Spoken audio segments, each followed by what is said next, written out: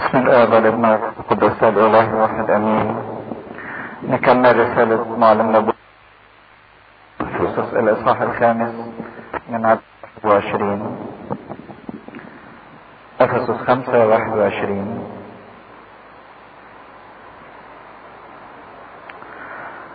خاضعين بعضكم لبعض في خوف الله. ايها النساء اخضعن لرجالكن كما للرب، لان الرجل هو رأس المرأة كما ان المسيح ايضا رأس الكنيسة وهو مخلص الجسد. ولكن كما تخضع الكنيسة للمسيح كذلك النساء لرجالهن في كل شيء. ايها الرجال احبوا نساءكم كما احب المسيح ايضا الكنيسة واسلم نفسه لاجلها، لكي يقدسها مطهرا اياها بغسل الماء بالكلمة، لكي يحضرها لنفسه كنيسة مجيدة لا دنس فيها ولا غضن او شيئا من مثل ذلك، بل تكون مقدسة وبلا عيب. كذلك يجب على الرجال ان يحبوا نسائهم كاجسادهم. من يحب امرأته يحب نفسه، فانه لم يبغض احد جسده قط بل يقوته ويربيه، كما الرب ايضا للكنيسة، لاننا اعضاء جسمه من لحمه ومن عظامه. من اجل هذا يترك الرجل اباه وامه ويلتصق بامرأته ويكون الاثنان جسدا واحدا. هذا السر عظيم، ولكنني اقول من نحو المسيح والكنيسة. واما انتم الافراد فليحب كل واحد امرأته هكذا كنفسه، واما المرأة فلتهب رجلها. نعمة الله الآب تكن معنا امين. بعد ما شفنا الجانب العملي اللي ابتداه معلمنا بولس الرسول في الرسالة من اول الاصحاح الرابع، ان نتكلم عن المسيحي والمجتمع، وبعدين نتكلم عن المسيحي والعالم، ابتدى ينقلنا للخطوة الثالثة او المحور الثالث، المسيحي والاسرة او المسيحي وبيته. حقيقة ان هو بيحط الاساس في العلاقات خصوصا في البيت، يعني دلوقتي هيتكلم عن العلاقة ما بين الزوج والزوجة، وبعد كده هيتكلم العلاقة ما بين الاباء والابناء، لان الاسرة هي الخلية بتاعة المجتمع او الوحدة القريبة جدا من الانسان، او المجتمع الصغير اللي الانسان بيعيش فيه. وده اخطر حاجة، انه لو فشل الانسان في انه يعيش في الاسرة صح، غالبا ما بيقدرش يعيش في المجتمع صح، وايضا ما بيقدرش يعيش في العالم كله صح. فالمحور الثالث اللي بيتكلم عنه المسيحي والاسرة، هي انه بيحط قانون عام للسلوك في الاسرة، بنلاقيه في عدد 21، يقول خاضعين بعضكم لبعض في خوف الله. ويمكن لو بحثنا ودورنا عن سبب المشاكل اللي بتبقى في بيوتنا او في مجتمعاتنا او في كنيستنا، هتلاقوا ان السبب الرئيسي ممكن يندرج تحت العنوان ده، ان محدش عايز يخضع للتاني. لا الزوج عايز يخضع للزوجة، ولا الزوجة تخضع للزوج، ولا الاولاد للاباء، ولا الاباء للاولاد، لان كل واحد ما تعلمش انه يخضع لغيره ويطاوع لغيره، لان كل واحد بينظر الى ما هو لنفسه. عشان كده ما بتقدرش العملية تمشي. والحقيقة انه بيتكلم عن الخضوع، ولكن بيحطه في اطار عريض وبرواز عريض قوي، ان لابد ان الخضوع ده يكون في ايه؟ في خوف الله. ما هوش اي خضوع او اي طاعة، لكن لابد ان يكون في خوف الله. لان موضوع الخضوع بدونه لا تستطيع ان يكون في الاسرة سلام او وحدة. لو الاطراف كلها مش عايزة تخضع لبعضيها، لا يمكن يكون في سلام او وحدة او كيان متكامل. لكن خدوا بالكم ان الخضوع ده مش معناه الخنوع، او ان الخضوع اللي بيطالبنا بيه ربنا انه عمل شخصي الانسان بيقوم كده بيه فيستنزف من شخصيته من نفسيته وعلى حساب ذاته، او حاجة شكلية خارجية من الانسان بيغصب نفسه عليها. ما هوش خضوع العبد لسيده او الخضوع المهين والمحتقر والمذل لشخصية الانسان، لان لا يمكن الله يريد هذا، ان الانسان يخضع في خضوع مهين ومذل لشخصية الانسان او على حساب شخصية الانسان. لان في المسيح مفيش سيادة انسان على انسان، مفيش انسان يسود على الاخر، لا رجل ولا امرأة، لا عبد ولا حر، لا بربري ولا سكيسي، لا يهودي ولا اممي. مفيش سيادة لشخص على اخر، او مفيش افضلية لشخص على اخر. ما هوش خضوع على حساب الذات او الشخصية، لان ده مرفوض نفسيا واجتماعيا، ان الانسان يقدم خضوع على حساب شخصيته وعلى حساب نفسيته. ما هوش الخضوع اللي بالمفهوم العالمي ان الانسان بيتذل من اجل الاخرين او بيكبت نفسه او بيضغط على نفسه، لكن هو نوع من الخضوع، خضوع رائع جدا على مثال خضوع المسيح للآب، على مثال خضوع الابن للآب، مش مثال خضوع العبد لسيده في امتهان للكرامة وعلى حساب الشخصية، لكن هو على نموذج خضوع الابن المحبوب للآب المحب. الابن المحبوب للآب المحب هو خضوع مبني على هذا الحب الإلهي، خضوع ما بنمثلش بيه او بنجيبه من برانا، لكن خضوع بنجيبه من شخص المسيح اللي احنا متحدين بيه، على مثال خضوع الابن للآب في كل شيء. خضوع الابن اللي ابتدى بالتجسد، وكان هدف التجسد ما جئت لأصنع مشيئتي بل مشيئة الذي أرسلني، فكان أبدع وأروع خضوع لدرجة ان هذا الخضوع يقول كده عنه انه أطاع حتى الموت. لكن ما أروع هذا الخضوع الذي قاده إلى الموت من أجل الحب، لأنه محبوب من الآب ويحب الآب. سمع صوت كده: هذا هو ابني حبيبي الذي به سرت نفسي. فخضوع المسيح ابتدى بالتجسد او ظهر لينا بتجسده في الارض، وزي ما بيقول بولس الرسول في رسالته لكورنثوس الاولى اصحاح 15 ان الابن نفسه سيخضع للآب في المجيء الثاني. يكمل هذا الخضوع بان الابن اللي الخليقة كلها متحدة به يسلم هذه الخليقة مصالحا اياها مع الآب، يسلمها تحت ارادة الآب، زي يقول يكون الآب الكل في الكل. عشان كده خضوعنا بعضينا البعض مش حاجة مننا احنا، لكن بنستمدها من خضوع المسيح الابن للآب، من خضوع الابن المحبوب للآب المحب. عشان كده كل خضوع احنا بنقدمه بناخد مقدرة عليه من المسيح، وبنعيش في دايرة الحب اللي كان المسيح موجود فيها، لان هذا الخضوع مبني على اساس كلنا متساويين امام الله، وكلنا نحتاج منا كل واحد الاخر. خضوع مش مبني على تميز بيننا ان واحد اعلى من التاني او يسود على الاخر، لكن خضوع على اساس ان احنا كلنا متساويين، زي ما الاب متساوي مع الابن، ولكن من اجل الحب اظهر الابن هذا الخضوع، مش لانه اقل من الاب، ده هو قال انا والاب واحد. ده الخضوع اللي مطلوب منا بعضينا البعض سواء في بيوتنا او في كنايسنا، مش لان في واحد بيسود علينا او واحد افضل من الاخر، لا، الكل في نظر الله واحد، ليس فرق بين رجل وامرأة، بربري وسكيسي، يهودي واممي، الكل واحد في الله، متساوي امام الله.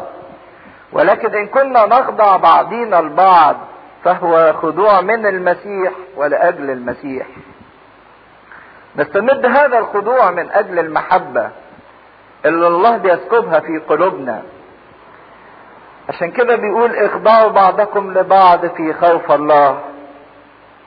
وكلمة خوف الله هي الاطار اللي لازم ان احنا نخضع بعضينا البعض من خلاله، سواء طاعتي في الكنيسة او طاعتي في البيت.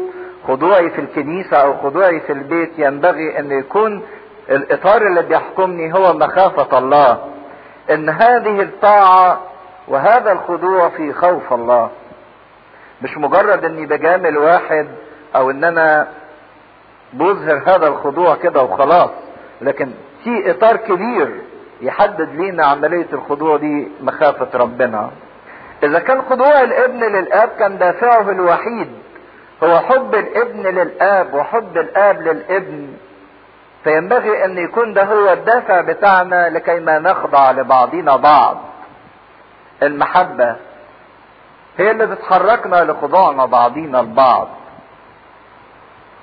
ما هوش خنوع ولا ضعف ولا نقص في الكرامة، لكن هو خضوع من اجل الحب. ما هوش طاعة عمياء بدون تفكير، وانما هو اتساع قلب لكي ما نقبل الرأي الاخر وارادة الاخر ومشورة الاخر. عشان كده لابد من الانسان من الحب ومن الحكمة اللي يعرفوه ازاي يخضع للاخرين. ما هوش حتى خضوع للرئاسات فقط، ولكن حتى خضوع للطفل الصغير. اعرف ازاي احترمه، واعرف ازاي اقبل رأيه، وازاي يبقى قلبي متسع ليه والمشاكله والاحتياجاته والرغباته. خضوع للكل، ما هوش خضوع ترأس ورياسة، ولكن هو خضوع الحب. ان مش كل واحد بيبص لنفسه لكن بيبص لما هو للآخرين ايضا. وبعدين ابتدى يتكلم عن الزيجة المسيحية وما يتبعها من قيام أسرة مسيحية.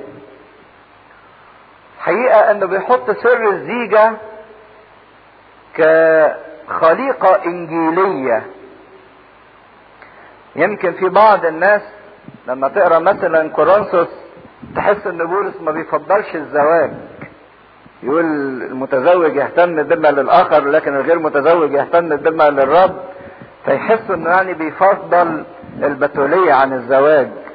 لكن في واقع الامر بولس كان ليه فكر خطير جدا تجاه سر الزيجة بالذات، انه ده بيعتبره خليقة انجيلية. ده اساس الانجيل كله، اساس الانجيل كله، زي ما هيبتدي يتكلم ويورينا خطورة هذا السر.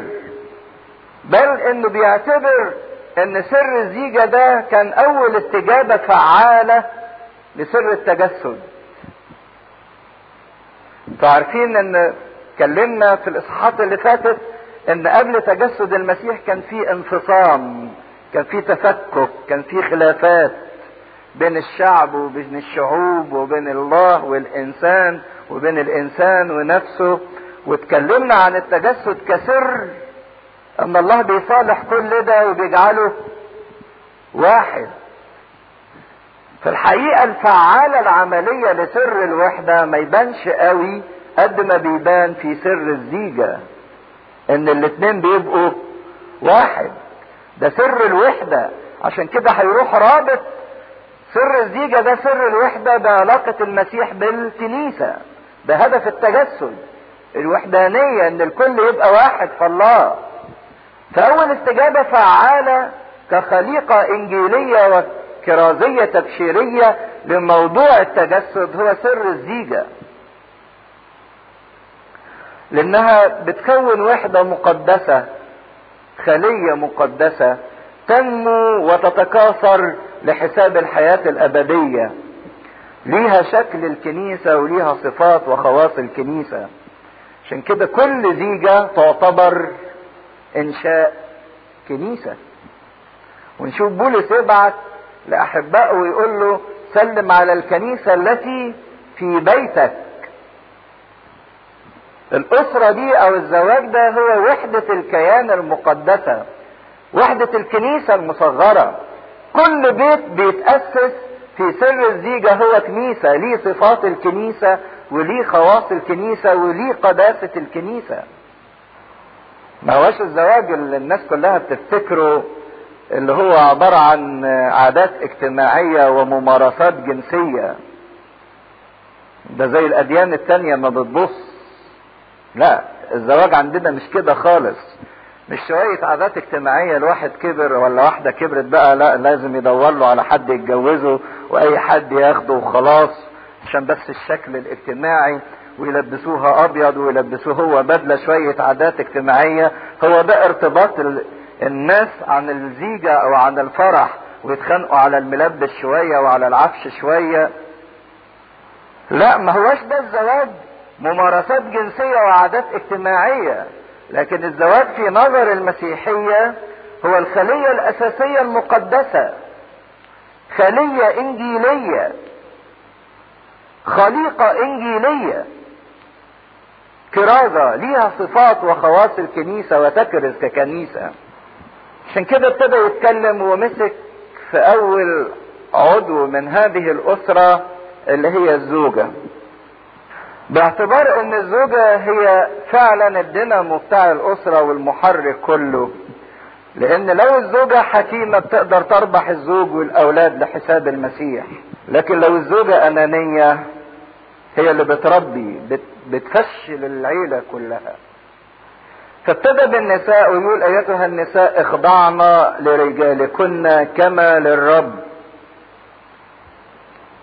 وتشوفوا هنا مستوى الخضوع، مش لان الرجل اعلى من المرأة ولا الرجل ليه سيادة على المرأة، لا، لكن هذا الخضوع كما للرب، خضوع للحب. فبيبتدي بالاسرة الزوجة اللي هي عماد الحياة العائلية اللي بيقوم عليها هناء الاسرة وسعادتها.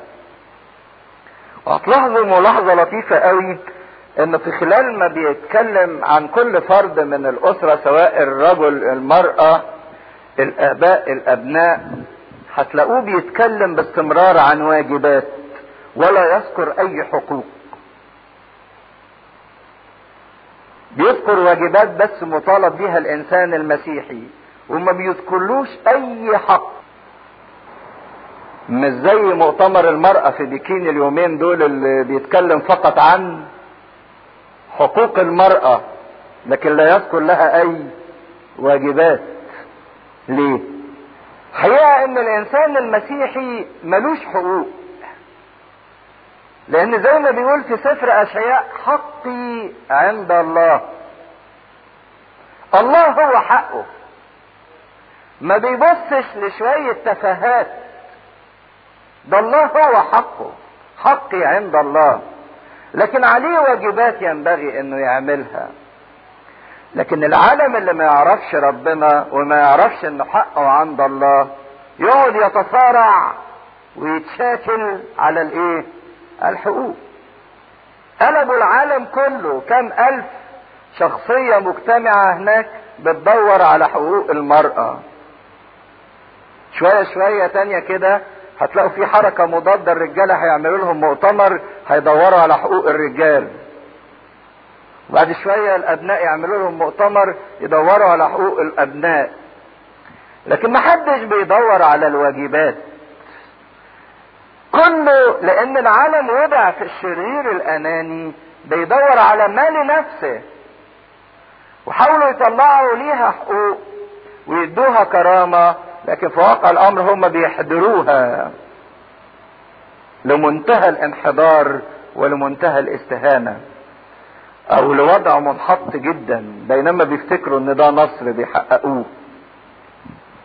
لكن هو فعلا كده لما الله يغيب عن الانسان تبص تلاقوا الانسان تملي بيتخانق وبيتصارع بيدور على حقوقه، لكن عمره ما يفكر على الواجبات بتاعته. بصوا كده كل مشاكلنا الاخوات بيتخانقوا مع بعض ليه؟ في البيت بيتخانقوا مع بعض ليه؟ كل واحد بيتخانق بيقول ده حقي وانت خدته مني. في الكنيسة بيتخانقوا مع بعض ليه؟ كل واحد بيدعي ان ليه حق، لكن عمر ما اتنين اتخانقوا يقول ده واجبي انا اعمله. ناس بتتخانق باستمرار على الحقوق ونسيوا ان حقي عند الله. فهنا ما بيذكرش حقوق لاي فرد، لا للمرأة ولا للرجل ولا للابناء ولا للاباء، لكن بيذكر كل واحد بواجبه ودوره صح. لما بيقول لهم ايتها النساء اخضعن لرجالكن، مش معناه انه بيسحب شخصية المرأة او بيلغي كيانها، او لان ده سيادة من الرجل عليها، او تدني المرأة عن الرجل. تخضع له مش لانه هو سيد وهي انا عبدة ليه، لا، تخضع له لانها تخضع للرب، خضوع الابن المحبوب للاب المحب، خضوعها لشخص المسيح لكي ما تتمم وصاياه. لان هذا الخضوع بيتكلم على ان كل واحد ليه دور، ليه مركز. وخضوع المراكز بعضيها لبعض مش معناها سيادة واحد على التاني، لكن معناها تخصيص، كل واحد ليه عمل، كل واحد ليه مسؤولية. لو كل واحد بص على مسؤولية غيره ومكان غيره، لا يمكن ان الجسد ده يكمل او يعيش بسلام. يعني تخيلوا لو الايد قالت للرجل اشمعنى انت واقفة على طول، انا عايز اشتغل شغلتك، ومشي الانسان على ايديه، يبقى ايه منظر الانسان اللي ماشي على ايديه ده؟ اصل الايد مش عاجبها وظيفتها، عايزة تبقى مكان الرجل. ولا الرجل قالت للراس اشمعنى انت فوق وانا تحت، والراس حبت تطلع الرجل حبت تطلع مكان الراس، يمشي على راسه زي ما بيقولوا، ما يبقاش فيه كيان. لان كل شيء ليه تخصيص، كل واحد ليه عمل، ليه وظيفة. وخضوعنا بعضينا البعض مش معناه سيادة فرد على الاخر، لكن معناه تكاملنا في محبة وحدانية واحدة عشان نصل الى ملء قامة المسيح، نكون واحد في الله. عشان كده بيصر بولس ان الخضوع ده كما للرب مش لاي حد تاني. في ناس تعترض تقول طب ما هو ساعات بيبقى الرجل ضعيف ملوش شخصية، الرجل مستواه تفكيره هابط، تصرفاته وعدم قدرته على تدبير امور الاسرة. وفعلا في اوقات كتيرة بتبقى المرأة عندها حكمة وقدرة اكبر من الرجل، زي ما شفنا في قصة ابيجايل ونابال. اذا كانت الزوجة هي اقدر على التدبير وعلى الذكاء، فدي حالات استثنائية. وحتى لو هي حست بكده، فدورها ان هي تقوم بدور الخضوع التقليدي وتعطي الكرامة للرجل، لكن في نفس الوقت يبقى عندها حكمة انها تظهر التدبير ده في شكل خفي، بتقدمه باستمرار قدام اولادها، وبتشجع اولادها انهم يحترموه. مش بتمسخ صورته وتقول لهم انا المدبرة والمفكرة، لا، بتدبر ولكن بتظهر صورة الرجل في مكانته اللائقة. ما بتستغلش وتقول بقى هو اللي ما عندوش، وتقعد كل شوية تمسخ بيه قدام اولادها وقدام جيرانها وقدام عيلته. دي مرأة غير حكيمة. صحيح عندها حكمة، ولكن حكمة نفسانية شيطانية. لكن المرأة الحكيمة هي اللي فعلا تدي الرجل حقه واحترامه ووضعه امام اولادها وامام الاخرين، وفي نفس الوقت في عمل خفي وبحكمة خفية تدبر امور اسرتها وتحافظ على كيان اسرتها، زي ما عملت ابيجايل في تدبير امرها مع داود. برغم ان نابال كان احمق، تبقى هي المسؤولة عن التدبير الفعلي، لكن في نفس الوقت بتظهر الخضوع لرجلها. لو كان النفس او الناس عندهم الحكمة دي، ما كناش شفنا مشاكل في الكنيسة ولا مشاكل في المجتمع بتصل الى درجات منحدرة جدا من الانحطاط. بسبب ان كل واحد عايز ياخد مكانة التاني. الراس عايزة تاخد مكانة الرجل، والرجل عايزة تاخد مكانة الراس، والايد تاخد مكان الرجل. شغلانة. وبعدين بيحدد هو هذا الكيان ليه هذا الخضوع. لان الرجل هو رأس المرأة، كما ان المسيح ايضا رأس الكنيسة، وهو مخلص الجسد. وباستمرار تشوفوا انه من شدة ارتباطه بقدسية سر الزواج بيقيس هذه العلاقة باستمرار على مثال المسيح بالكنيسة. اروع ما كتب عن سر الزيجة في المسيحية هو اللي كتبه بولس الرسول، اللي بيتهموه ان هو كان ضد الزواج وبيحدد البتولية. الرجل هو رأس المرأة، ليه القيادة، ليه التدبير، ليه التفكير، لان هو الاول في ترتيبه في الخلقة. هو وجد اولا ثم المرأة، بس ترأسه ده مسؤولية مش موضوع رئاسة. هو رأس، والرأس دي مسؤولية مش رئاسة. هو اعتبر رأس مش لكي يترأس على المرأة ويتأمر عليها، لا، ده اعتبر رأس لكي ما يتحمل مسؤولية المرأة. عشان كده في الاخر يقول وهو مخلص الجسد. الجسد ده اللي هو المرأة، يتحمل مسؤولية لكي ما يصل بالمرأة وجسده الى الخلاص. راس بتفكر كيف تريح وكيف تلبي احتياجات الجسد وكيف تخلص الجسد، مش رأس لكي ما تترأس. ده حتى بردك على نفس مستوى الرئاسات الكنسية. الرئاسات الكنسية اذا كان الكاهن بيعتبر رأس الكنيسة او الاسقف او البطرك، مش من اجل انه يترأس ويتأمر ويفرض رأيه، لكن من اجل انه يفكر، يتحمل المسؤولية كيف يدبر احتياجات الجسد لكي ما يصل بهذا الجسد الى الخلاص.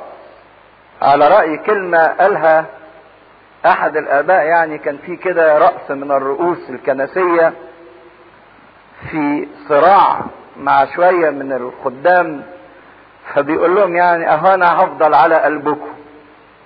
يعني انا بقيت رئيس الكنيسة وهفضل على ايه؟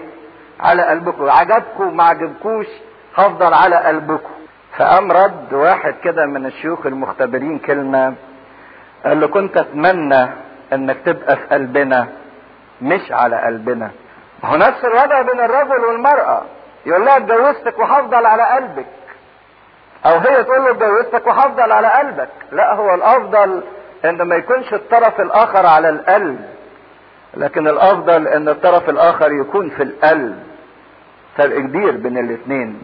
الجسد الواحد ليس اثنين، فقد الثنائية والانقسام والتفتيت. لان شفنا الثنائية والانقسام والتفتت ده نتيجة الخطية، بينما الوحدانية دي نتيجة تجسد المسيح، نتيجة التبرير اللي بيقدمه المسيح، الخلاص اللي بيصنعه المسيح. عشان كده بيقول ليسوا الاثنين جسدين، لكن جسد واحد، وما قالش روح واحد. الوحدانية على مستوى الجسد، لان الروح ما بيتزوجش. وغير كده ان وحدانية الروح مش بين اثنين، ده وحدانية الروح زي ما شفنا هي بين افراد الكنيسة كلها، لان لينا روح واحد اللي هو روح الله. كما تخضع في عدد 24، كما تخضع الكنيسة للمسيح كذلك النساء لرجالهن في كل شيء. في كل شيء. ان خضوع المرأة للرجل هو من خضوع المسيح، هو خضوع الكنيسة للمسيح نتيجة الحب ونتيجة الفداء والبذل والعطاء. في كل شيء ينبغي ان يكون فيه خضوع، لان الكل واحد ليه دوره، ليه عمله. الرأس للتفكير وللتدبير وللقيادة، والجسد لمختلف الاعمال الاخرى. ذكر المرأة بواجباتها تجاه الرجل. بعدين يمسك الرجال: أيها الرجال أحبوا نساءكم كما أحب المسيح أيضا الكنيسة وأسلم نفسه لأجلها. إذا كان دور المرأة الخضوع، فدور الرجل الحب. دور الرأس مش التسلط، ولكن دور الرأس هي كيف تقدم الحب لكل الأعضاء. إذا كان في قياس خضوع، إذا كان الرجال عايزين نسائهن يخضعن لهن، ينبغي ان هم يقدموا بنفس القياس، قياس محبة. وهو مش محبة وبس، ده بيتكلم عن محبة مضحية تصل الى حد الموت، واسلم نفسه لاجلها. الستات بيزعلوا لما بيسمعوا الجزء ده ويقول يعني هو جاي على الستات قوي كده ليه ويطالبهم. لا، ده بالعكس، ده جاي على الرجالة. ده بيطالب الرجالة بان هم يحبوا حتى الموت. يعني ينبغي ان هو يقدم حياته من اجل جسده، مش يقدم شوية خضوع وطاعة، ده يقدم حياته من اجل الجسد، من اجل المرأة. فهو حب مضحي. اذا كنت بتطالب بالخضوع فلا بد ان تقدم حب. حاجة العجيبة فعلا ان حتى الطبيعة تورينا ان المرأة تخضع جدا لمن تشعر انه يحبها محبة فائقة او محبة حقيقية. الخضوع بيبقى خضوع تلقائي لو وجدت محبة من الرجل ومحبة حقيقية. لو لقت فيه تضحية من اجلها، وان لها قيمة كبيرة جدا، وان الرجل بيقدرها تلك القيمة انه يدع نفسه من اجلها، زي ما المسيح وضع نفسه من اجل الكنيسة، ده تخضع ليه. هي الكنيسة بتخضع للمسيح ليه؟ لان الكنيسة بتشعر بان المسيح احبها جدا، وانه ضحى من اجلها لدرجة انه وضع نفسه من اجلها. عشان كده الكنيسة بتخضع للمسيح. مش موضوع رئاسات، لكن موضوع حب.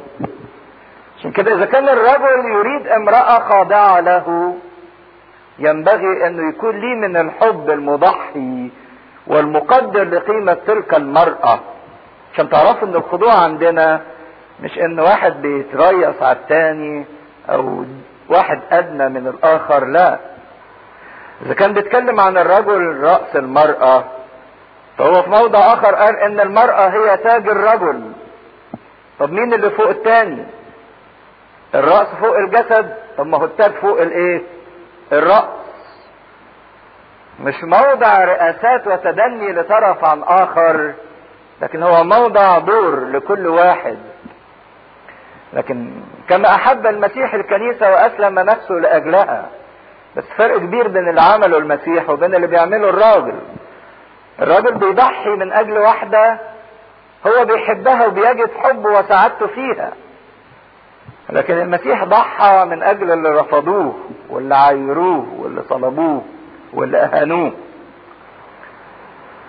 تبادل الخضوع والمحبة ينشئ في حياة الأسرة رابطة تعاون وسلام وهدوء. يقدر البيت ده إذا كان الزوجة عندها خضوع والزوج عنده محبة، يقدروا فعلا يمشوا ويواجهوا مخاطر الحياة وصعوبات الحياة وضيقات الحياة ويتخطوا كل هذه الحواجز. لكن إذا لا كان في حب ولا كان في خضوع، هيتخبطوا في بعض باستمرار. عشان كده محبة الرجل للمرأة ما هيش شيء متكلف الرجل بيتصنعه او بيستخرجه من عواطفه فقط، لكن ده على مثال المسيح والكنيسة. كمان يحارب عن محبة المسيح له، محبة المسيح اللي كلفت المسيح حياته بكل رضا وسرور. عشان كده هو بيستمد من علاقته بالمسيح حب، وبيقدم هذا الحب لجسده اللي هي زوجته اللي هي امرأته. والمرأة بتستمد من المسيح اللي ليها علاقة دي خضوع كما خضوع المسيح، وتقدم للرجل اللي هو رأسها. عشان كده لما بيبقى المسيح واضح في حياة الزوج والزوجة، يا سلام على الأسرة دي، تمشي في منتهى السعادة، في منتهى الحب وفي منتهى الخضوع. لكن لو في طرف مش مرتبط بالمسيح لا هيقدر يجيب حب ولا هيقدر يجيب خضوع.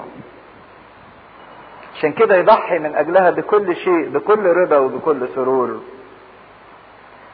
هو ده اللي بيأثر قلب المرأة وينشئ فيها احساس مباشر بالخضوع بلا اي انفعال كاذب او شكلي. لما تلاقي ان زوجها بيحبها ويضحي من اجلها تخضع له بمسرة وبتلقائية. المسيح احب الكنيسة والكنيسة كانت متسخة، ما كانتش نظيفة. المسيح اختار الكنيسة، اختارنا واحنا باقدارنا، اختارنا قبل ما احنا نختاره. وبعد كده غسلنا بدمه، غسل الكنيسة بدمه فعصر قلبها فأحبته الكنيسة حب لا يعبر عنه. لما حست ان المسيح كراعي يضع نفسه عنها، انا اضع نفسي عن خرافي. يحبها لكي تحبه، وهو ده المحور ما بين الرجل والمرأة. لو عايز المرأة تحبك لابد ان تحبها لكي ما تحبك. ومحور المرأة والرجل، لو عايز الرجل يحبك لابد ان تحبيه لكي ما يحبك. المسيح احب الكنيسة مش لان فيها الاوصاف اللي تستدعي تلك المحبة او تستحق المحبة. الكنيسة ما كانتش جميلة عشان كده المسيح حبها. الكنيسة كانت متسخة بقذارة، ولكن المسيح احبها لكي ما يقدسها. احبها لكي ما يجعلها كما يشتهيها هو، مطهرا اياها. احبها لكي ما يجعلها جديرة بتلك المحبة.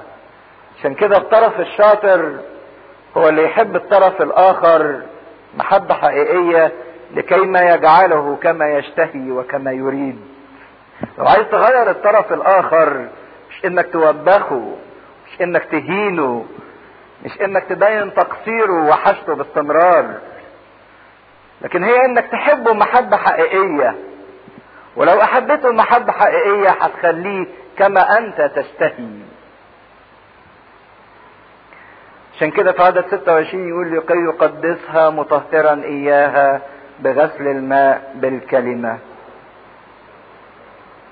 لكي يقدسها مطهرا اياها بغسل الماء بالكلمة. يقدسها يعني يفرزها، يخصصها، يخليها ليه. وهذا التقديس استلزم تطهير، وانه يغسل مش بس يغسل كده بشكل خارجي، لكن يغسل لدرجة انه نقع الكنيسة في دمه. عارفين لما الواحد عايز يصبغ قماش بيحط الحاجة ما بيرشهاش بالصبغة، لكن بيعمل فيها ايه؟ بيغمسها، يغرقها، ينقعها في الصبغة عشان الصبغة تتغلغل في كيان النسيج، عشان النسيج يتشرب تلك الصبغة. ده اللي عمل المسيح في الكنيسة، انه نقعها في دمه. مش مجرد انه رش دم عليها كده، ده نقعها في دمه. عشان كده كلمة بابتزما اللي هي المعمودية معناها ايه؟ صبغة. كانوا يسموا المعمودية صبغة، ان الانسان بيتصبغ، مش بس انه بيتغسل، لا ده بيتصبغ، كيانه ده بيتغلغله شيء جديد. فقدسها مطهرا اياها. ويمكن الناس تقول ترتيب الافعال هنا معكوس شوية. هو مفروض التقديس الاول ولا التطهير؟ الحاجة العقلية المعقولة ان التطهير يبقى الاول وبعد كده التقديس. لكن بولس بيعكس الافعال. ليه؟ اصل التقديس ده كان في ذهن المشورة الالهية منذ الازل، لكن التطهير ده تم في ملء الزمان لما المسيح جه وسفك دمه لكي ما يطهر الكنيسة، لكن هو كان مخصص الكنيسة في ذهنه من الاول، مفرزها ومخصصها ليها منذ الازل. يقول بغسل الماء والكلمة او بالكلمة. الماء المعمودية الجديدة والخليقة الجديدة، زي ما شفنا الخليقة الاولى نشأت من الماء، وكانت الارض خاربة وخالية وروح الله يرف على وجه المياه، ومن المياه خرجت الحياة. ايضا الخليقة الجديدة احنا بنتولد من المية، من المعمودية. وزي ما الخليقة الاولى انشأت بالكلمة كن فكان، ليكن فكان بكلمة الله، ايضا احنا الخليقة الجديدة بكلمة الله. الكلمة اللي قالها المسيح لتلاميذه: اذهبوا الى جميع الامم وعمدوهم.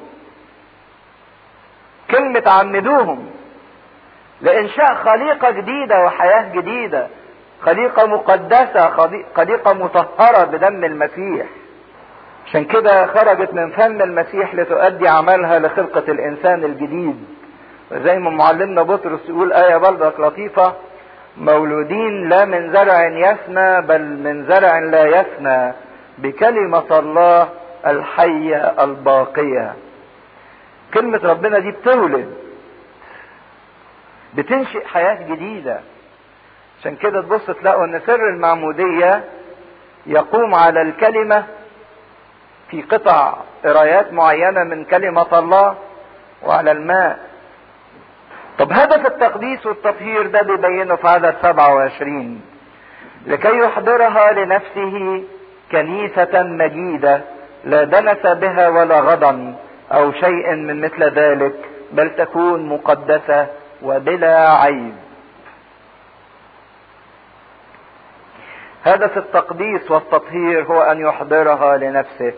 يحضرها لنفسه اي يعدها بواسطة التقديس والتطهير لكي ما تكون لائقة به. فالتقديس والتطهير ده اعداد تلك العروس لعريسها السماوي.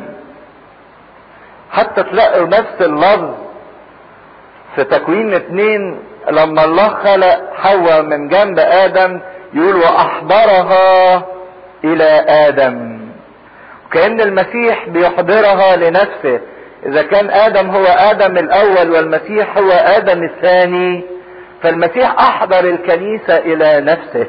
لكن لا يمكن ان يتم احضارها او ادخالها له الا بعد اكتمال الحياة الحاضرة، بعد ما يتم عملية التقديس والتطهير. لما تنهي فترة حياتها على الارض يكتمل وقت تطهيرها وتقديسها. عشان كده نشوف في سفر الرؤيا صح 19 المنظر الجميل بتاع عروس الخروف او عروس الحمل. يقول لان عروس الخروف عروس الخروف قد جاء وامرأته هيأت نفسها واعطيت ان تلبس بزا نقيا بهيا، لان البز هو تبريرات القديسين. هيأت نفسها. ده الوقت اللي احنا بنعيشه هنا في الارض، بنهيئ نفسينا بالتقديس وبالتطهير لكي ما نليق بان احنا نكون عروس للرب. كنيسة مجيدة في حالة مجد، ما هياش مجرد صفة لكن دي حالة، في حالة مجد. انا وانت في حالة مجد. ومسكين الانسان اللي ما بيقدرش يكتشف المجد اللي ليه. ككنيسة الله قدسها وطهرها. كل مرة بنغلط فيها هي عدم رؤيتنا لمجدنا. كل مرة بننحط للتراب وللطين وللنجاسة هي لان احنا مش مقدرين المجد اللي لينا في ربنا. في منظر حزقيال 16 اللي تلك العروس التي ولدت ولم تقمص ولم تقطع سرتها ولم تنظف بملح، وبعدين يقول لها إذ زمنك زمن الحب فمررت بك فحممتك بالماء وغسلت عنك دمائك ومسحتك بالزيت، فصلحت جدا لمملكة، فكان بهائك كاملا، جمالك كاملا ببهائي. ده الله بيعد تلك النفس. الله لا ينظر الى ما يستحقه البشر حسب اعمالهم، لكن بيبص الى ما يستحقونه حسب قداسته وبره وحبه لهم. ربنا لما بيشوفنا يشوفنا مقدسين وبلا عيب، مش لان احنا كده، لكن لان هي دي الصورة اللي عايز يوصلنا عليها. هو بيزينها ليس لانها تستحق، بل لانه احبها. ولو العلاقة دي بين الرجل والمرأة، ان كل طرف ما يبصش للاخر لا لانه يستحق، لان لو بيبص على النقطة دي كل واحد هيطلع التاني غير مستحق، بل لانه يحبه هو يفعل هذا. هو يزين الطرف الاخر ليس لان الطرف الاخر مستحق، لكن لانه يحبه، زي ما عمل المسيح مع الكنيسة. لكن كل واحد يقول لا ده ما يستحقش. طيب ما يستحقش يبقى مش هعمل له حاجة. لو كان المسيح عاملنا زي ما احنا بنعامل بعض ما كانش يبقى لينا خلاص، لكن عايز يحضرها لنفسه بلا عيب ولا غضن. غضن يعني عيب، او بالمعنى الحرفي كرمشة او تجاعيد. يعني ربنا عايز وجه امرأته ما فيهاش عيبة. كل الجميلة يا حبيبتي بلا عيبة، زي ما بيقول لها عروس النشيد. ما فيهاش كرمشة، ما فيهاش تجاعيدة. والكرمشة دي والتجاعيد دي بتبقى ناتجة عن العجز، انها شاخت، او عن الفقر نتيجة الانيميا او الحرمان. ما احنا كده عندنا انيميا بالروح، عندنا فقر دم بالروح، عشان كده مجعدين ومكرمشين وشكلنا عفش. لكن ربنا ما بيبصلناش بهذا المنظر، ليس لاننا نستحق بل لانه يحبنا. عشان كده هو بيزيننا. لو العلاقة وصلت بين الاطراف على هذا المستوى، كذلك يجب على الرجال ان يحبوا نساءهم كاجسادهم. من يحب امرأته يحب نفسه. المسيح ما حبش الكنيسة لا لانها مقدسة، ولكن المسيح احب الكنيسة ليجعلها مقدسة. كل طرف ما يحبش التاني مش لانه حلو، لو هو بيحبه لانه حلو هو بيحب شيء اناني فيه، لكن المفروض كل طرف يحب الاخر لكي ما يجعله حلو. الراجل اللي بيحب امرأته لانها جميلة هو اناني، ما بيحبهاش لكيانها ولشخصها، لكن لاجل متعته الشخصية. لكن الانسان الكويس هو اللي بيحب لكي يصيرها جميلة في نظره، يصيرها جميلة وحسنة لنفسه. كل طرف يعمل هذا الموضوع، يتغاضى عن كل ما يعترض الحب من اخفاقات ومن ضعفات ومن تقصير. لان لو كل واحد مركز على ضعفات الاخر وتقصيراته واخطائه لا يمكن هيمشوا مع بعض. اللي بيبص لضعفات التاني والاخطاء التاني باستمرار ده انسان اناني، ما عندوش الحب اللي يخلي الاخر كامل في نظره. اللي بيمسك للتاني على الوحدة، انت عملت، انت سويت، انت قصرت، انت خنت، انت. يجي منين الحب؟ يجي منين الحب؟ عشان كده بنفشل في علاقاتنا بعضينا ببعض. ده بينبه بالخطورة انه يحبوا نساءهم مش كأجسادهم، ولكن لانهم اجسادهم. وده فعلا الواقع، ان المرأة هي جسد الرجل. المرأة هي جسد الرجل اللي يعيش بيه ويسعد بيه ويرتاح بيه. لكن لو كانت المرأة مش على هذا المستوى، او الرجل مش على هذا المستوى، تبقى هي الجسد اللي بيشقى بيه وبيتعبه وبيقلقه وبينكد عليه حياته. كل حب يحبه الرجل لأي إنسان هو خارج عنه. لما يحب أمه أو أخته أو صديقه أو أبوه، ده حب خارج من الرجل لآخر. لكن شوفوا الحاجة العجيبة في المرأة، لكن اللي يحب امرأته ده حب مش خارج منه الآخر، ده حب عائد إيه؟ ليه؟ لأن المرأة هي جسده. هو حب عائد لنفسه، ينبع منه ويعود إليه، لأن المرأة هي جسد الرجل. لكن أي حب تاني بيحب الرجل هو حب خارج عنه، لكن حبه لزوجته ده حب عائد إليه، راجع إليه.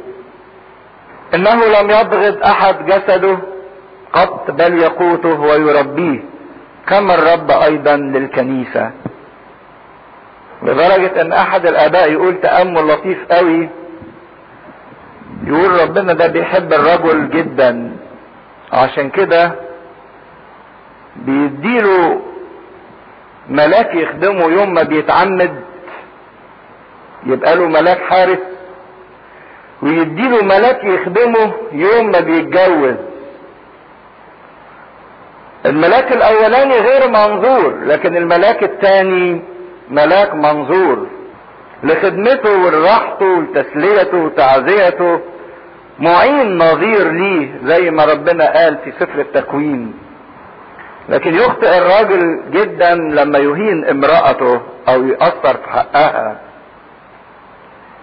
لانه لو وزن اعمال المرأة، واحد فضل متجوز مثلا 50 سنة، لو قدر الاعمال اللي عملتها زوجته ليه طوال 50 سنة دول، يلاقيها تفوق بكثير جدا، اكثر من اعمال 10,000 خادم وخادمة كانوا بيخدموه، ويمكن كانوا بيخدموه بحب واخلاص. لكن الزوجة دي بتفوق الكل. لكن منظر سيء جدا ان احنا نجد الازواج يتركوا زوجاتهم بدون قوت، بدون كسوة، مش بس القوت المادي ولكن القوت المعنوي، بدون رعاية، بدون حب، بدون تفكير للخلاص. تخيلوا الكنيسة بدون مسيح،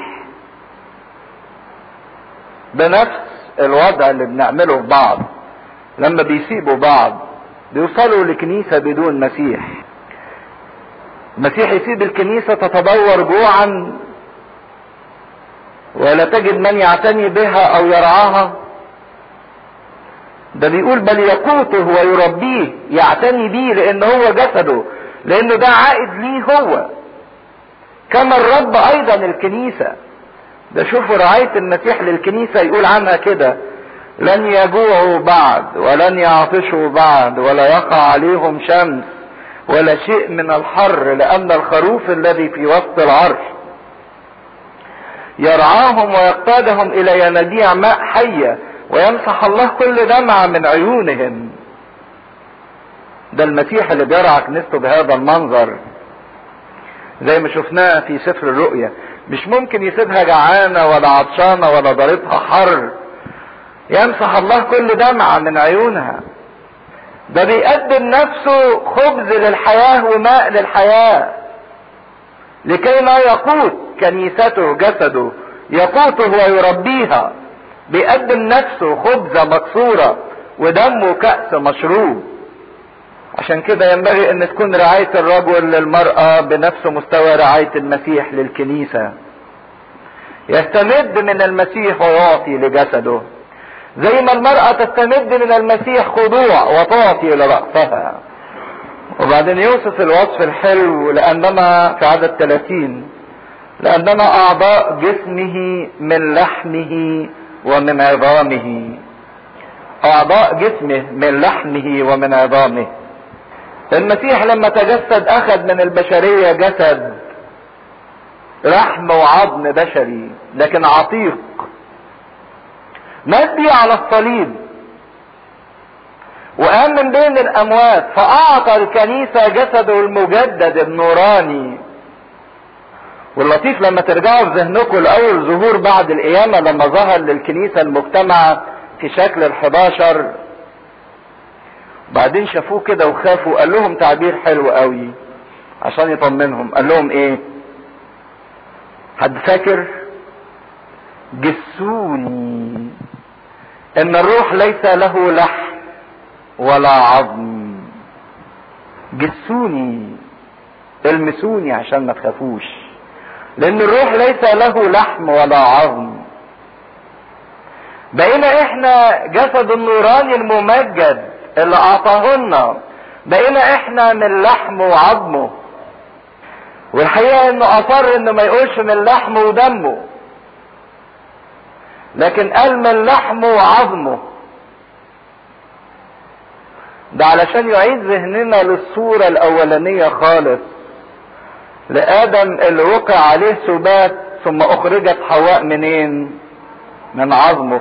فنطق بنفس الكلمة، هذه حواء لانها من امرأة لانها من امرئ اخذت، هي لحم من لحمي وعظم من عظامي. حياة الشركة اللي لا يمكن انها تنفصل، لحم من لحمي وعظم من عظامي.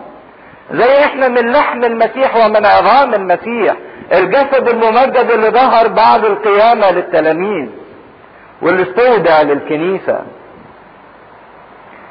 وحدانية الشركة، الدم ممكن يصير خارج الانسان، ينقلوا دم الانسان من واحد لاخر، لكن العظم ده ثابت في الانسان. لحم من لحمي وعظم من عظامي. وهو سيغير شكل جسد تواضعنا لكي نكون مشابهين لصورة مجده. عشان كده شفنا برضك لداود النبي لما جم سبط يهوذا يعيدوا بعد فتنة ابشالوم عليه ملك، يقول لهم انتوا لحم من لحمي وعظم من عظامي. ده في شركة بينا، احنا ثابتين في بعض، على مثال ثبات ادم في حواء، ان زي ما حواء اخذت من ادم والاتنين لا يمكن ينفصلوا عن بعض، ايضا مثالها في الشركة والثبات. من اجل هذا يترك الرجل اباه وامه ويلتصق بامرأته ويكون الاثنان جسدا واحدا. وما قالش روحا واحدا، لكن حدد ان هو جسدا واحدا في التصاق. يترك اباه وامه، الماضي بتاعه، الخلفية بتاعته، ويلتصق بامرأته في اتحاد. عشان كده سامحوني، مفيش حاجة في المسيحية اسمها طلاق. عارفين طلاق يعني ايه؟ طلاق يعني تخريب للوحدة، تفتيت للوحدة. مش زي ما الناس بتستسهل تحل مشاكلها بالطلاق. تفتيت للوحدة يعني كأن المسيح جاي بلا سبب. ده المسيح جاي من اجل الوحدة، ونقوم احنا نفكها بالطلاق. موت، انقسام، خراب، ضياع. عشان كده لو فهمنا خطورة ايه كلمة الطلاق، ان الوحدانية اللي جه المسيح من اجلها بكلمة سهلة جدا احنا بنسعى وراءها، لان ما عندناش استعداد ان احنا نضحي من اجل الاخر. اذا كان بيقول يترك اباه وامه، مش كل طرف يزعل يروح لابوه وامه ويقعد ويسيب الطرف التاني. ده هو قال يترك ماضيه ابوه وامه ويلتصق بامرأته. البيت ده خلية انجيلية، خليقة انجيلية جديدة، ما يتسابش ما يتسابش. مش كل واحد يلوي بوزه شوية يسيب البيت. لو حقق الطرفين بعضيهم لبعض، ده ياخد من المسيح ويعطي الاخر، وده ياخد من المسيح ويعطي الاخر. الرجل ياخد من المسيح حب ويعطي الاخر، والمرأة تاخد من المسيح خضوع وتقدم للاخر. ما اجمل الحياة اللي فعلا فيها الانسان يبقى عايش كده. لكن احنا بنقول بنعيش الزواج على اي مسببات اخرى غير المسيح، مجرد عادات اجتماعية وشكل اجتماعي خارجي وظروف وممارسات جنسية وخلاص انتهى على كده. عشان كده بولس يصرخ ويقول في عدد 32: هذا السر عظيم ولكني اقول من نحو المسيح والكنيسة. سر اتحاد المسيح بالكنيسة هو قمة اعمال الله اللي عملها على الارض، ان الله يتحد بالبشر، وغاية البشرية هي انها تتحد بالمسيح. عشان كده لازم نفهم سر الزيجة بهذه الخطورة، انه مش مجرد سد احتياجاتك ولا شهواتك ولا رغباتك ولا وضعك الشكل الاجتماعي، لكن هو سر وحدة، فكان ينبغي ان احنا نكون متدققين فيه، كم يكون مبني على اساس المسيح، لان كل مرة بيت بيخرب فيه. ما جمعه الله لا يفرقه انسان، يجي الانسان بالعافية ويخرب اللي ربنا جمعه. بيهد هدف من اهداف التجسد الالهي، ان الكل يكون واحد. اما انتم الافراد فليحب كل واحد امرأته هكذا كنفسه، واما المرأة فلتهب رجلها. ده مختصر الكلام كله، بيقول لكل واحد الرجل حب امرأتك كنفسك، لان هي جسدك، مش كجسدك، لا هي جسدك. وللمرأة اخضعي لرجلك كما تخضع الكنيسة للمسيح. المسيح اللي هو ذبيحة حب، ذبيحة خضوع للآب، ناخد منه ونستمد منه وندي للآخر. ده هو الزواج. لكن لو حد في نظر الزواج حاجة تانية احسن له ما يتجوزش، لان الكنيسة مش ناقصة انقسامات وخراب. بيتكلم عن علاقة المسيح بالكنيسة وعلاقته بينا كعروس وعريس. ينبغي الرجل ان تكون محبته محبة مضحية، تستلزم انه يمكن يسلم نفسه من اجل الكنيسة، من اجل امرأته. محبة مطهرة تقدس الاخر وتصبر على الاخر وتتغاضى عن عيوب الاخر، مش تفضح الاخر. محبة حانية مترفقة، كما يقود جسده ويربيه.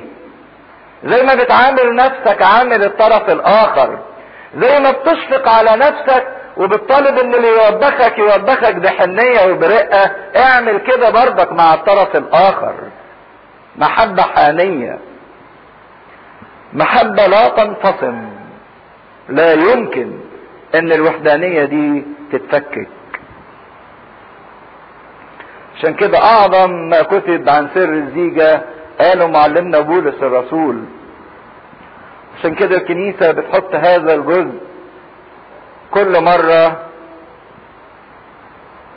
في سر الزيجة، يقرأ هذا البولس بالذات،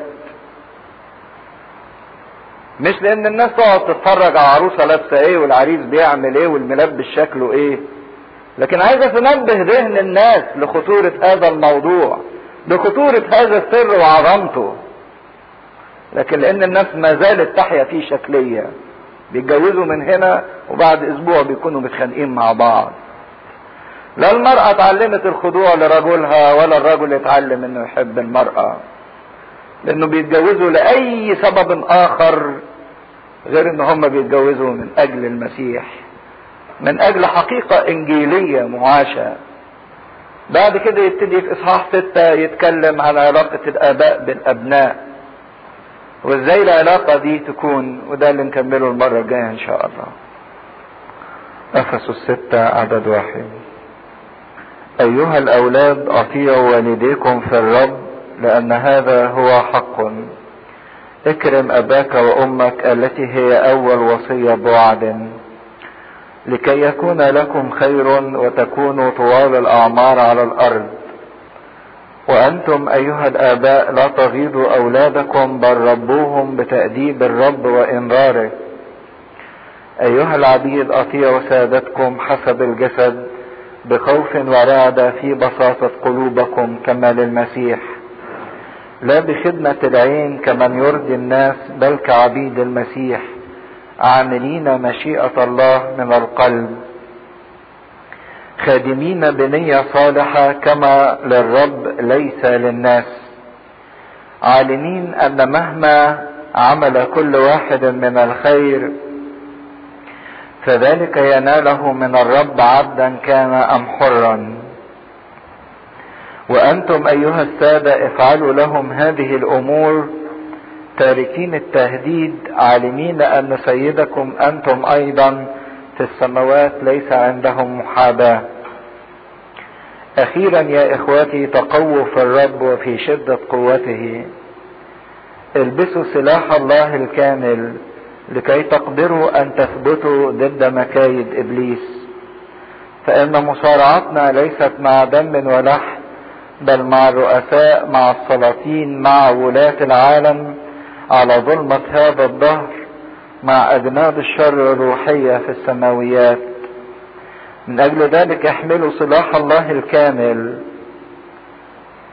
لكي تقدروا أن تقاوموا في اليوم الشرير، وبعد أن تتمموا كل شيء أن تثبتوا. فاثبتوا ممنطقين أحقاءكم بالحق، لابسين درع البر، حاذين أرجلكم باستعداد إنجيل السلام، حاملين فوق الكل ترس الإيمان الذي به تقدرون أن تطفئوا جميع سهام الشرير الملتهبة.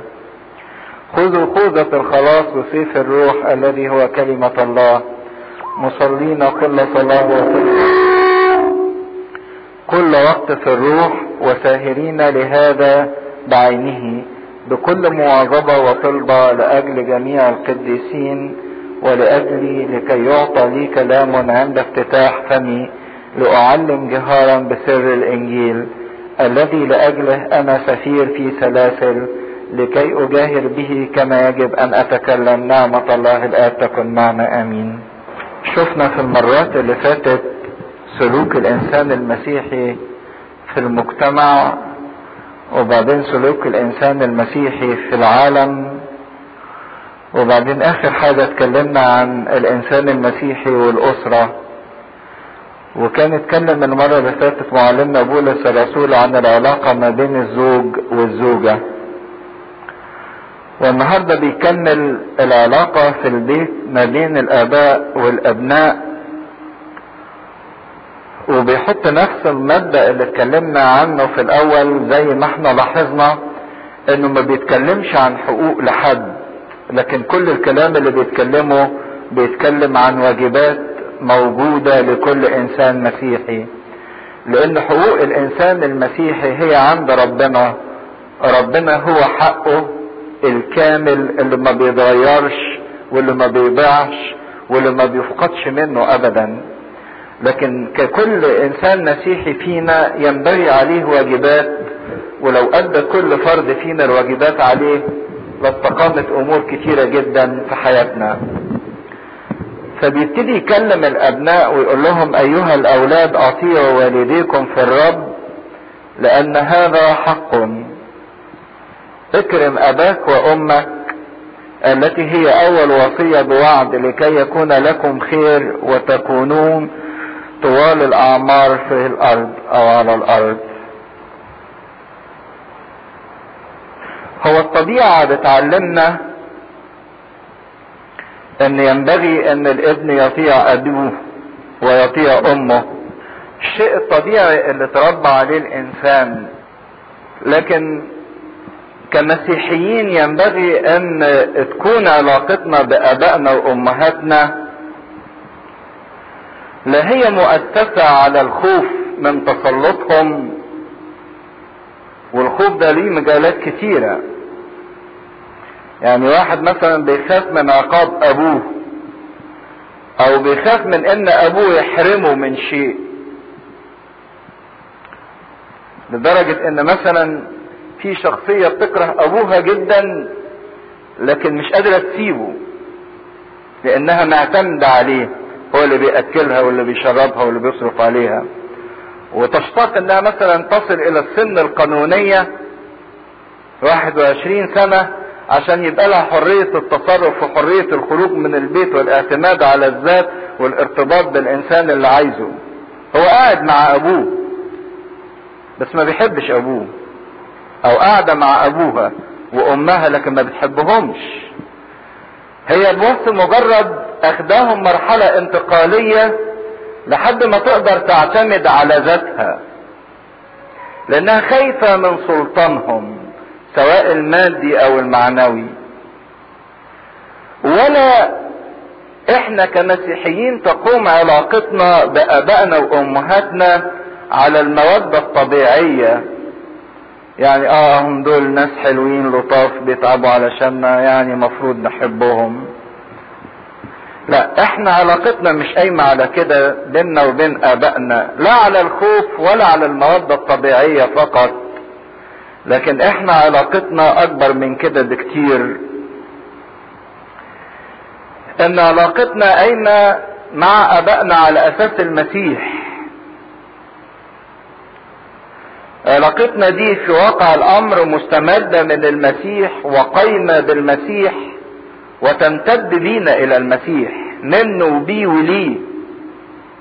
زي ما بتشوفوا ان هو بيحط المسيح محور العلاقات بين الافراد وبعضيها وبعض. عشان كده خضوع الابناء لأولادهم في الرب كما للمسيح، لو هم خدوها من وجهة النظر دي مش هتبقى موضوع تقيل عليهم، لكن بالعكس هيبقى موضوع محبوب جدا لديهم. لأن العلاقة المسيحية قايمة على الحق. يقول كده أطيعوا والديكم في الرب لأن هذا حق. حق يعني ايه؟ صح، رايت، لأن ده بر، لأن ده شيء ثابت لا يتغير، لأن المسيح هو الحق. وعلاقتنا بآبائنا وأمهاتنا ينبغي أن تكون قائمة على الحق. عشان كده بيعلمهم انكم طيعوا والديكم، مش اي طاعة. طاعة فين؟ في الرب. طاعة مستمدة من الرب وبالرب وللرب. ان انا باخد طاعتي للي في البيت من خلال خضوع المسيح الجميل اللي اداه. نشوف كده ان المسيح بعد ما راح في الهيكل في سن 12 سنة ولف العذراء مريم ويوسف النجار عليه وبعدين رجعوه للناصرة، يقول كان خاضعا لهما. في حدود او في اطار للطاعة بتاعتي للي في البيت. صحيح البيت ليه سلطان والاب ليه سلطان، لكن يوم ما هذا الاب ما تكونش طاعته في ربنا بمنتهى الادب وبمنتهى الاحترام بأطيع ربنا لكن ما بخضعش لسلطان الاب. كان مثال جميل جدا يوناثان ابن شاول الملك، برغم ان ابوه كان مسيح الرب اللي ربنا اختاره، لكن لما لقى ابوه ابتدى ينحرف ويظلم ويغدر ويخون وقف قدامه، لكن في منتهى الادب والاحترام، وما سابهوش وما تركهوش وما تخلاش عنه الى درجة انه مات معاه في الحرب. لكن في نفس الوقت كان بيعلن الصح ان الطاعة دي لابد انها تكون في الرب. عشان كده لازم نعرف حدود الطاعة لأي شخص. اني مستعد اني اطوع اي انسان حتى الطفل الصغير، ولكن اطوع في اطار الرب، لان باخد طاعتي من طاعة المسيح وطاعتي ايضا متجهة اصلا الى الرب. عشان كده ما اكرمش حد اكتر من ربنا، او ما اكرمش ابويا او امي على حساب الله، لكن في نفس الوقت حافظ ليهم احترامهم، حافظ ليهم تقديرهم، وحافظ ليهم اكرامهم. لان دي هي اول وصية بوعد، برغم ان كل الوصايا كانت مصحوبة بوعود، انك لو سمعت الوصية ليك وعود كتيرة، لكن الله حط في النقطة دي بالذات انه ذكرها مربوطة بوعد، اكرم اباك وامك لكي تطول ايام حياتك على الارض، ان في بركة. وليست ايام الحياة هي الايام المقاطة بالزمن او بوحدة الزمن، لكن ببركة الله ان الايام دي تبقى خير وشبعانة وممتلئة فرح وممتلئة راحة وممتلئة سرور. لانه ممكن واحد يعيش 200 سنة، لكن زي ما قال يعقوب لفرعون كلها تعب وايه وبلية. لان يعقوب في يوم من الايام داس على حق ابوه ان خدع ابوه، برغم انه عاش كتير، لكن قال له ايامي بالرغم من طولها هي قليلة وردية، قليلة وردية بالرغم من طولها. لكن اكرام الاب والام من الضرورة ومن اللازم ان الانسان يعطيهم هذا الاكرام اللائق، ولكن في حدود طاعته الى الرب. والعجيبة مثلا ان الاباء بيزعلوا ممكن من اولادهم ويقولوا ان هم ما بيطوعهمش، ويكون اللي بيطلبوا منهم حاجة غلط. اباء يعلموا اولادهم الغلط، يعني الاب يبقى قاعد في البيت والتليفون يرن، يقول لابنه قول له مش هنا. لو الابن مثلا بيروح الكنيسة وليه علاقة حلوة بربنا ما يقولش، ما يكذبش. اب يتشال ويتحط، انت بتكسر كلامي، ما بتسمعش كلامي، ده اللي بتتعلموه في الكنيسة. اذا كنت عايز طاعة حقيقية غير منافقة، هو بيطوعك في الرب، مش يطوعك في الغلط، يطوعك في الرب. اذا كان ده دور الابناء ان نطالبهم بالخضوع وبالطاعة، لكن في دور كبير قوي واخطر للاباء اللي بيكملوا في عدد 4: وانتم ايها الاباء لا تغيظوا اولادكم بل ربوهم بتأديب الرب وانذاره. لا تغيظوا ابناءكم. هي ممكن العلاقة بين الاب وابنه توصل لهذه الدرجة، درجة ان هو بيغيظ ابنه فعلا؟ لو ربنا مش موجود في الاسرة دهيت، لو المسيح مش هو محور العلاقات، تصل الى حد انه ممكن يغيظوا في بعض، لدرجة ان ابن من الابناء بيلعن ابوه ويقول يعني هو ربنا ما كانش قادر يديني اب غير الاب ده. من تصرفات الاباء مع ابنائهم. اذا كان الاباء هم اصحاب التدبير والحكم في الاسرة، لان هو رأس الجسد وهو المدبر، فاخطر حاجة يعملها الاباء والامهات في تربيتهم لاولادهم ان هم ينحرفوا في اتجاهين، والاتجاهين مضادين والاثنين اخطر من بعض. اول خطر ان الاباء والامهات يهملوا اولادهم، يعتبروهم كم مهمل.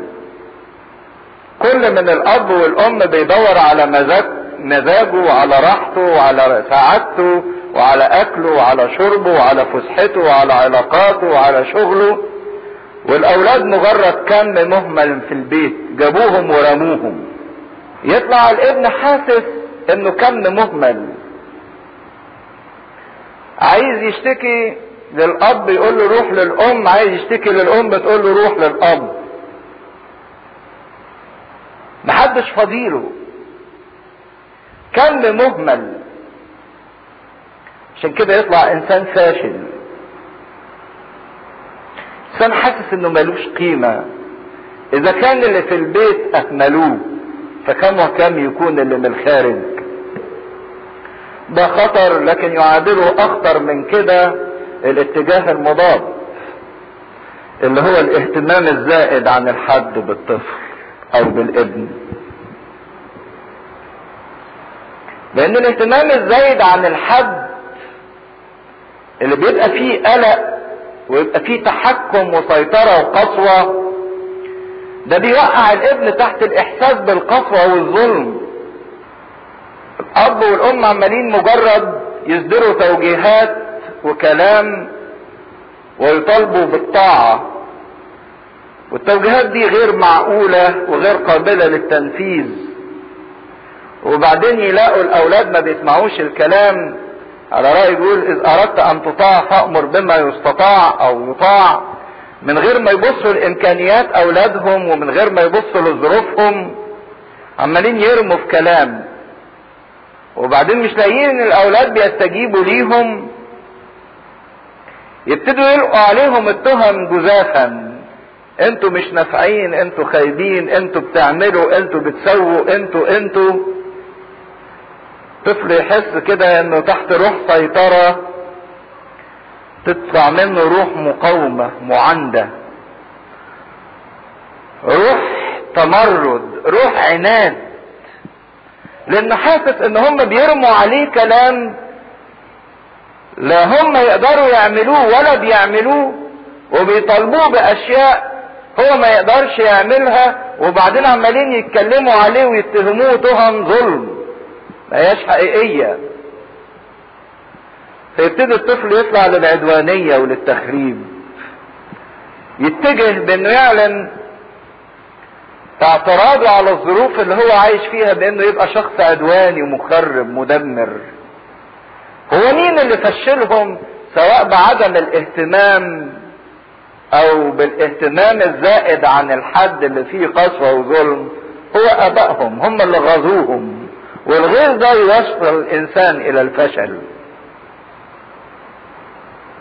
بعدين المشكلة الاكبر مثلا ان هم يلاقوا كده ان الطفل بقى عدواني ومخرب، سنه بقى 12-11 سنة واتجه للعدوانية، فابتدوا يودوه لطبيب نفسي يقول لهم ده سبب تربيتكم ليه.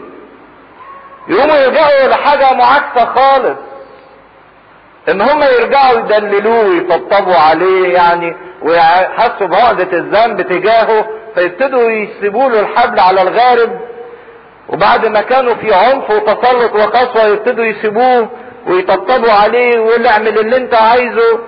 عايزين يصلحوا او يكفروا عن غلطتهم، فتكون النتيجة ألعن وألعن. انه خلاص انه بيكون عدى مرحلة التدليل، المرحلة اللي كان ممكن يقبل فيها التدليل والعطف انتهت، فيتطور الامر انه يحتقر اهله ويضحك عليهم، وانه يحتقر تصرفات ابوه وامه، ويزداد انطوائية ويبتدي يتقوقع حوالين نفسه ويحس ان يعني الدنيا دي كلها ما منهاش فايدة، لان الاباء اغاظوا ابنائهم فشلوهم. يبقى شاب وفي مقتبل الشباب والحيوية، لكن عنده روح منكسرة، روح مكسورة بسبب العقد اللي شافها في البيت. الطفل في وقت من الاوقات لحد 3 سنين محتاج الى عطف وحب واشفاق، محتاج الى التدليل، لكن لو عدت المرحلة دي لو جيت تدلله بعد كده وهو كبير مش هيقبل هذا التدليل، بالعكس هيحتقر اللي بيدلله وهيحتقر الدنيا كلها. الاب ولا الام اللي عايز يفرض شخصيته على ابنه، كل ما الابن يعمل حاجة الاب يقول له ايه اللي انت بتعمله ده انا لما كنت في سنك كنت بعمل كذا كذا كذا. الام نفس الوضع، انا لما كنت في سنك كنت بقى. انت عايز تطلع ابنك صورة طبق الاصل ليك، عايز تمتلكه لانك انسان اناني، عايز تطلعه نسخة ممسوخة منك.